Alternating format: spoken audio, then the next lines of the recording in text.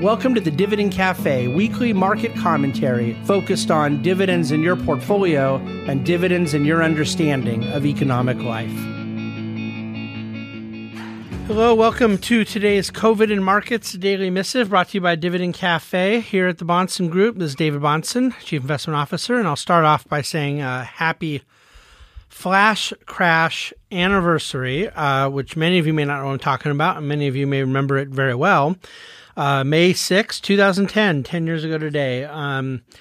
Major technical breakdown of markets, trading thrown into disarray. Market intraday dropped about 1,000 points, and back then that was when the denominator, it was a very different priced market, and so ended up recovering at the end of the day, maybe 400 points or something of its downside, but ETFs broken, bid-ask spreads broken, just wild day coming down to various technical factors and computerized errors and malfunctions and things. And so something I remember quite well, but here we are 10 years later, and I guess that, the particular events of the flash crash day have not repeated themselves and are likely somewhat improved, the capability of those things happening, but the various technical risks that exist out there, such as like what we saw in the oil market and ETFs here a couple of weeks ago, and that being sort of just a symptom of other potential malfunctions where you have daily liquid products that are backed by very, very, very not liquid products. And in a sense, I suppose that's the closest thing to a flash crash vulnerability that I think still persists out there. But I plan to give that issue a lot more attention in a post-COVID world. In the meantime, back to the COVID world. Those that read covidomarkets.com, you're going to see that I intend to start driving each day around a more consistent format. I've loosely been doing this anyways, but I'm just trying to button up the delivery, make it more readable and digestible for people, and just kind of walk through each day the health data, the market technicals, public policy, oil and energy, housing, and then Fed news. And of course, there could be some miscellaneous nuggets that come up as well, but I'm going to sort of use that general outline day by day. And I'll start right now today on the health front. The percentage rate of case growth continues to decline rather impressively here in the United States, and I think it's very important. I would say that the case growth decline doesn't seem to match some of the alarmism that you might be hearing still in the media in the last few days. But, I'm not going to cry over that. It is what it is. I think that there's certainly some data that, we're waiting on, or it's requiring patience, or it's not necessarily going exactly in the direction that many of us would want it to. By us, I'm referring to those who are rooting against COVID and for life and freedom. And so, I think that makes up a good majority of people. And I would say that most of the data is positive and not all of it is. And the testing data is the one that's sort of a mixed bag because it's increasing rapidly, 28% week over week as far as number of tests that we're consistently doing here in the United States on a daily basis. But again, I keep reading these projections that we need to get up to about 500,000 a day, and we're sitting there somewhere around 250,000 a day soaking wet. And yet I'm also hearing that we're going to get to 500,000 in a few weeks. So I don't know why 500,000 is the daily need, although I don't have any reason at all to dispute it, but that's where things stand. In terms of today's testing, as of press time, we were at a little over 215,000 in the daily Johns Hopkins tracking. The positivity ratio is slipping right around 10%. It had gotten even lower. So we've seen that positive ratio of total tests cut in half in the last couple of weeks from where we were averaging 18 to 22% a day. We're now averaging 9 to 11% a day. I am trying to find as much data as I can where countries and even states now here in America have reopened their economies to some degree, or at least instituted some partial easing of their restrictions, because I do think it's important to be able to evaluate what impact their reopening has had to their health data. For example, and there's a chart to this effect in COVID in markets today, thousands of shops were reopened in Austria on April 14th. That's over 3 weeks ago now. And the health data there has been unbelievably encouraging. They're literally at a 0.2% increase in new cases. Now, hairdressers and certain service providers just opened less than a week ago, and restaurants and bars and hotels still aren't open. That'll be next week. But I mean, thousands of regular kind of retail type stores, they had their sort of phase 1, phase 2 sort of reopening, and their numbers looking very, very positive. And death count declining, but really very close to zero now. The other thing I would share is just to continue with the news of the vaccine efforts. We've talked about some of the different, more prominent efforts that exist in various levels of funding, various levels of development, various levels of sponsor, academic institutions and corporate sponsors and governmental connectivities to some of these endeavors. Foundation support sometimes is behind multiple vaccine efforts at once. But the Pfizer-BioNTech joint effort has begun human trials here in the United States with a goal of having a vaccine available for emergency use in less than 4 months, basically by the end of the summer, depending on how these human trials go. So we're monitoring all that as closely as we can. Moving to market technicals, it's the 2-10 spread that I think is very important right now. And of course, I refer to the spread between the 2-year Treasury and the 10-year Treasury. That's on the verge of becoming a bullish technical indicator. Steeper yield curve would be considered more indicative of risk on, and a flatter yield curve would be more indicative of risk off, and that 210 had flattened a bit, even as the stock market had improved over the last 5 weeks. So it was kind of stubbornly avoiding becoming a bullish indicator, and yet in the last couple of days, that spread has that you see that curve steepening. It's not there full, yet all the way, but it's something that looks to us to be potentially indicating some short-term bullish signs.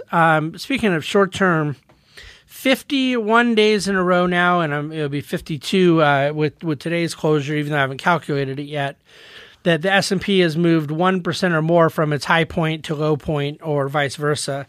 So kind of intraday volatility being above 1%.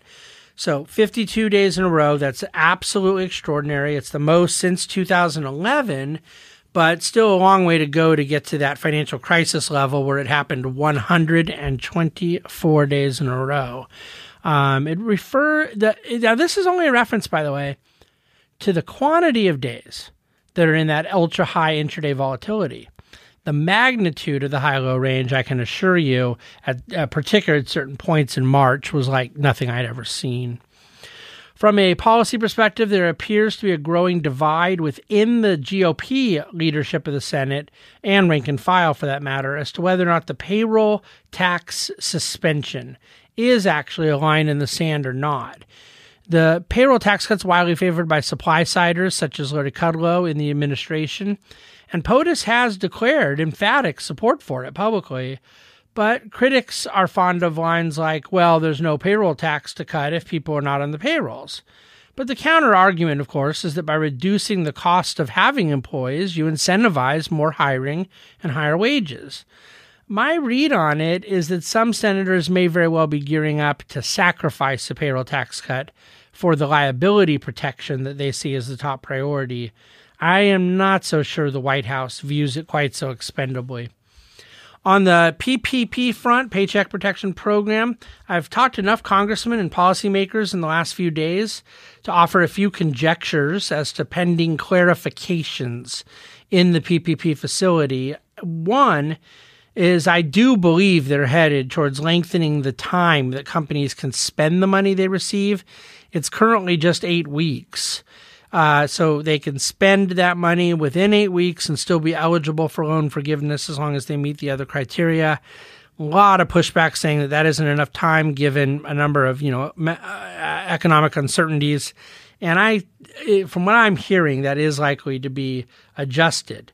The other big move that's being pursued, I've talked about in the last couple of days, is allowing for an adjustment of the 75% threshold of minimum that needs to of PPP funds that needs to be spent on payroll in order to obtain forgiveness of the loan. And I believe that there will end up being an adjustment, just not as favorable as some groups have sought. I have spoken to two congressmen that said they want to adjust the criteria for loan forgiveness to be more favorable, only where companies can demonstrate certain business hardship post-COVID. So you'll recall the whole point of PPP was that no one had to demonstrate anything. They were trying to get funds out very quickly and get funds recirculating in the economy real quickly, other than prior payroll cost as a criteria for determining the loan amount. That had to be substantiated. Nothing else really did. So I can see them going in this direction where they say, okay, we're going to lighten the criteria, lighten the eligibility issues for forgiveness in a couple of categories, but we're going to intensify the criteria to have obtained the loan to begin with. It's hard to predict exactly where it's going, but I think some significant clarifications coming from SBA and DOT in the weeks ahead, if not sooner. Moving on real quick to oil and energy. Oil was down just a tad today, but a pretty stable day overall. It's going to be very noteworthy if the June contract expiration later this month comes and goes without the same technical and storage breakdowns that we saw a few weeks ago. I suspect it will, because I think there's two things that are very different. One is that OPEC Plus is not doing a last-minute binge of production, flooding extra supply before that production cut deal that went into effect.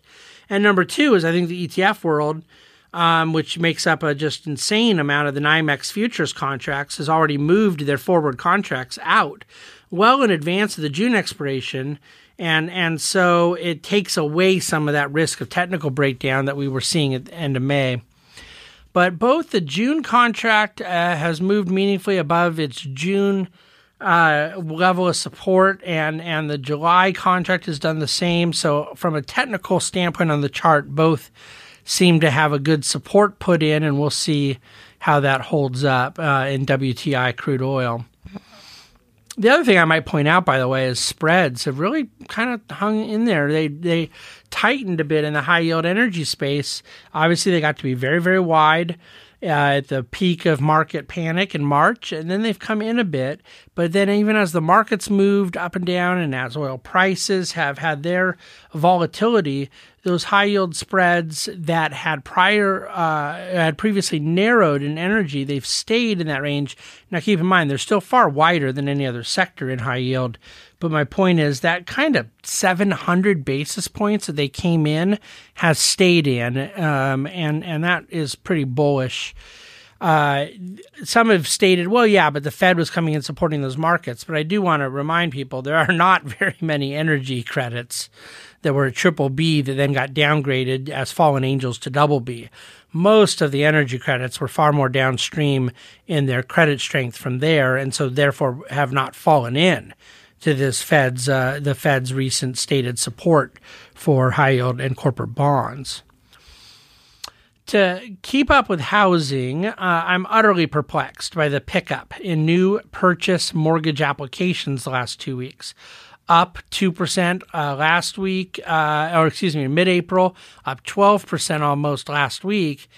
That means the net decline since March is only about 25% total for those looking for a mortgage for a new property. Now, a 25% decline is massive, but it's nowhere near what I guess my natural intuition would have guessed, and perhaps yours as well. And we are just now getting ready for parts of the economy to reopen.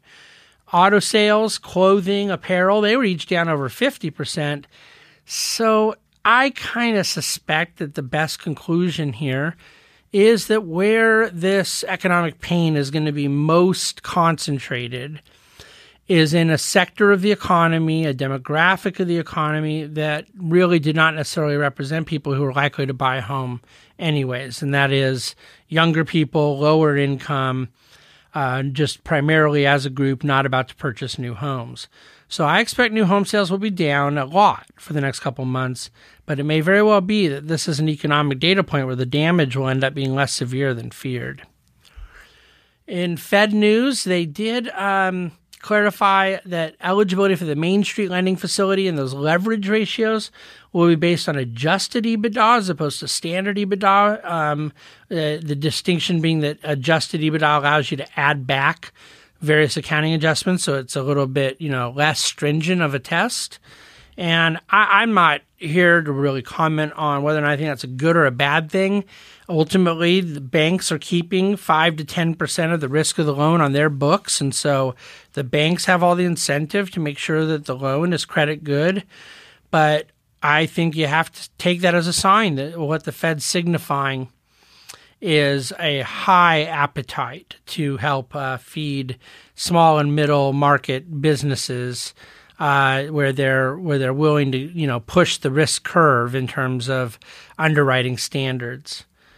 So the market down about 200 points today. It was kind of flattish most of the day, and then the final half hour, third day in a row, where you had a big move, and the market today went down a couple hundred points near the end of the day.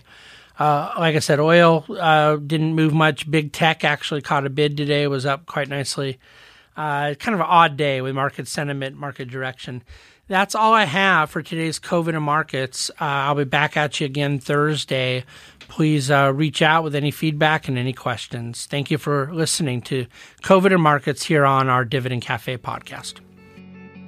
The Bahnsen Group is registered with Hightower Securities, LLC, member FINRA and SIPC, and with Hightower Advisors, LLC, a registered investment advisor with the SEC.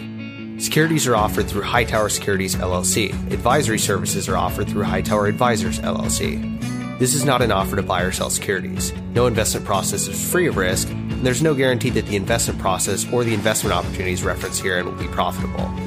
Past performance is not indicative of current or future performance and is not a guarantee. The investment opportunities referenced herein may not be suitable for all investors. All data and information referenced herein are from sources believed to be reliable. Any opinions, news, research, analyses, prices, or other information contained in this research is provided as general market commentary. It does not constitute investment advice. The team in Hightower shall not be in any way liable for claims and make no express or implied representations or warranties as the accuracy or completeness of the data and other information, or for statements or errors contained in or omissions from the obtained data and information referenced herein. The data and information are provided as of the date referenced. Such data and information are subject to change without notice. This document was created for informational purposes only. The opinions expressed are solely those of the team and do not represent those of Hightower Advisors, LLC, or any of its affiliates.